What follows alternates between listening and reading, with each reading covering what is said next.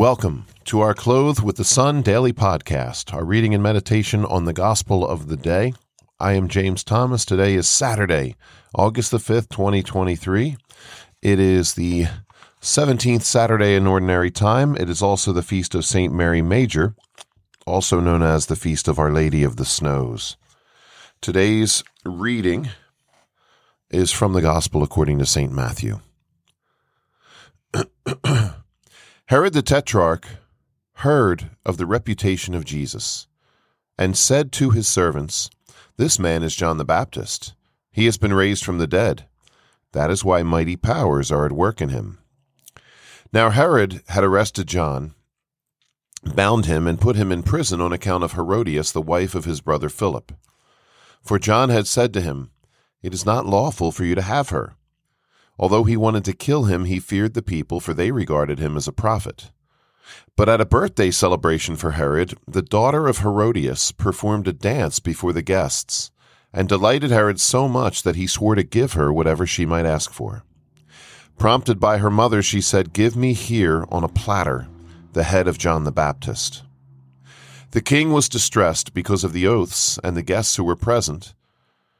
The king was distressed, but because of his oaths and the guests who were present, he ordered that it be given, and he had John beheaded in the prison. His head was brought in on a platter and given to the girl, who took it to her mother. His disciples came and took away the corpse and buried him, and they went and told Jesus.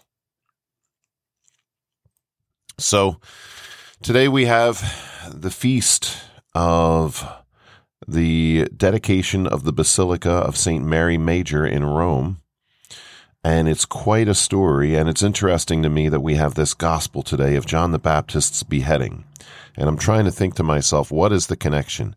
Definitely this is not a reading chosen for the feast. It's a reading that just happens to be the next reading as we go through Ordinary Time. And I just think of this line, they think Jesus is John, because he doesn't know Jesus, but he knows that mighty powers are at work in him. Let's talk about the mighty power at work in the establishment of this feast day. I forget the exact year, but it was in the early 300s, and Christians were just overpowering the empire, really, and Jesus was overpowering the Roman Empire. Constantine was the emperor, and his mother had become a Christian, Saint Helena, Helen, however you want to say that, and she asked him to stop all persecution of Christians. There had been a final huge persecution not long before he became emperor, and she had tried to intervene for those people, and finally now her son was the emperor, and he was fighting many battles to fortify the Roman Empire, to drive out enemies. And he had fought a number of battles, and they had won, and there was this one final battle. And his soldiers were very tired and very discouraged. And I think they were outnumbered, and they were wondering if they would even win this final battle.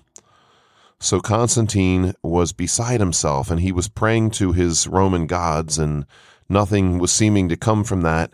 And he thought to himself, why don't I pray to this God that my mother worships? So he did. He prayed to Jesus. And I forget the exact story. There's some great books out there on this, and I did read one of these books not too long ago. But I think Jesus appeared to him in prayer. Somehow the Lord revealed to him, if you dedicate your army, if you dedicate your battle to me, it wasn't even about the whole empire yet. It was about this one battle. If you dedicate this to me, I promise you victory. And this is about driving out enemies. It's not like he was doing something immoral. This was just him trying to save and fortify his own people. And so he excitedly went and told the soldiers that he had had this encounter in prayer. And he said, there's a new God, his name is Jesus, and we have to dedicate our battles to him and in this final battle. So they all took their helmets that they were wearing, and they painted a white cross on each one of the helmets. And this reinvigorated them. And they went into battle. They won the final battle. They fortified the empire, and they could finally stop fighting. And so then Constantine became a Christian. He was not yet baptized. That didn't come till later. But he was confirmed in his faith, and many of the soldiers and the other leaders, they became confirmed in the Christian faith. It was finally here that Jesus conquered the Roman Empire. It took a couple hundred years, but it finally happened. And in 313, Constantine signed the Edict of Milan, saying, and this wasn't far from where the battle was, and it basically said Christianity is now legal. We encourage Christianity. We certainly forbid the persecution of Christians from here on out. It still happened a little bit here and there, but officially speaking, it was forbidden. And so not long after that, after the Christians had been worshiping underground for so long, and perhaps in other places far away they had built some churches, it was decided there would be a church built in the city of Rome to officially recognize Christianity, where the Christians could go and worship together. And they said they wanted to devote this church, dedicate this church to the Mother of God. And this is what became the Basilica of St. Mary Major. So they didn't know where they were going to put it. So they prayed for direction. And everyone was very excited about this. Finally, a church was going to be built with the emperor's approval. So they prayed, "Dear Lord, please show us, please give us a sign where you want the church to be built." And on August 5th in that year, when it was very hot out, it snowed in the middle of the night on one particular block of the city. And there was a family that was, I think, selling that property. But when it snowed, what did they do? They gave the property. They donated the property to the church so that this basilica could be built there. And this is why Our Lady is, one of her many titles is Our Lady of the Snows. We believe she made it snow so that the early Christians would know where their church, for first church, was to be built, a church in honor of Our Lady, which is so apropos since Our Lady started it all in terms of our salvation. It was her yes that enabled Jesus to come into the world. And so now it's her church that began the legalization and the legal worship in Christianity.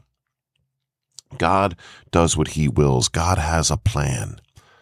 And his plan is for the greater good of everyone. We can still go to that basilica. Many more basilicas have been built since then. It's one of the 4 major basilicas if you go to visit Rome. And devotion to Our Lady very often is the thing that starts people down the road of Christianity and Catholicism. As our mothers often do, they get us started. And they provide us with that nurturing and that direction, that guidance, that teaching, that love that gets us started down a path that's good for us. This is what our mothers do. So God had a plan for that church, for that place, for Our Lady in general, for Christianity taking over the Roman Empire. God knew how it was going to be played out. And this was also God's plan for St. John the Baptist. God had a plan. Herod really was confused and cowardly and didn't really know what was going on. John the Baptist, you see right before he died, there was this correspondence between him and Jesus. And although he had strong faith, he was still maybe having his doubts. He still needed that final encouragement. So he sent out word to Jesus through his disciples, "Are you the one who is to come, or should we look for someone else?" And Jesus responded, well, remember what the Old Testament says.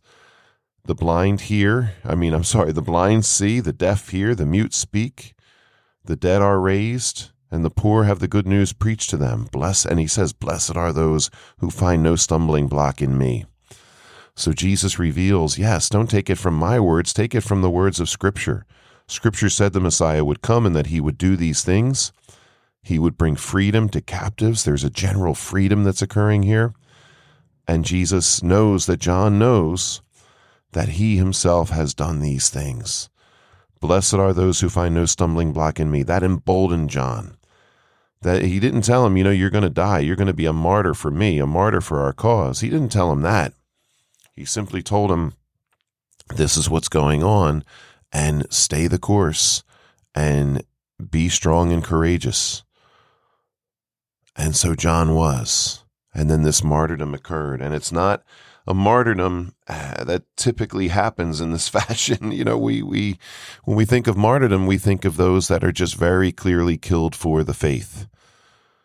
John's was a martyrdom. He was in jail because of his mission that came from the Lord. And yet his actual martyrdom was, because of this party, because of this girl. And yet, why was the girl and her mother why were they so upset?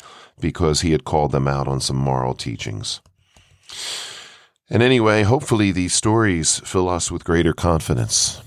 We each have a mission to fulfill in our lives, and it's going to require courage.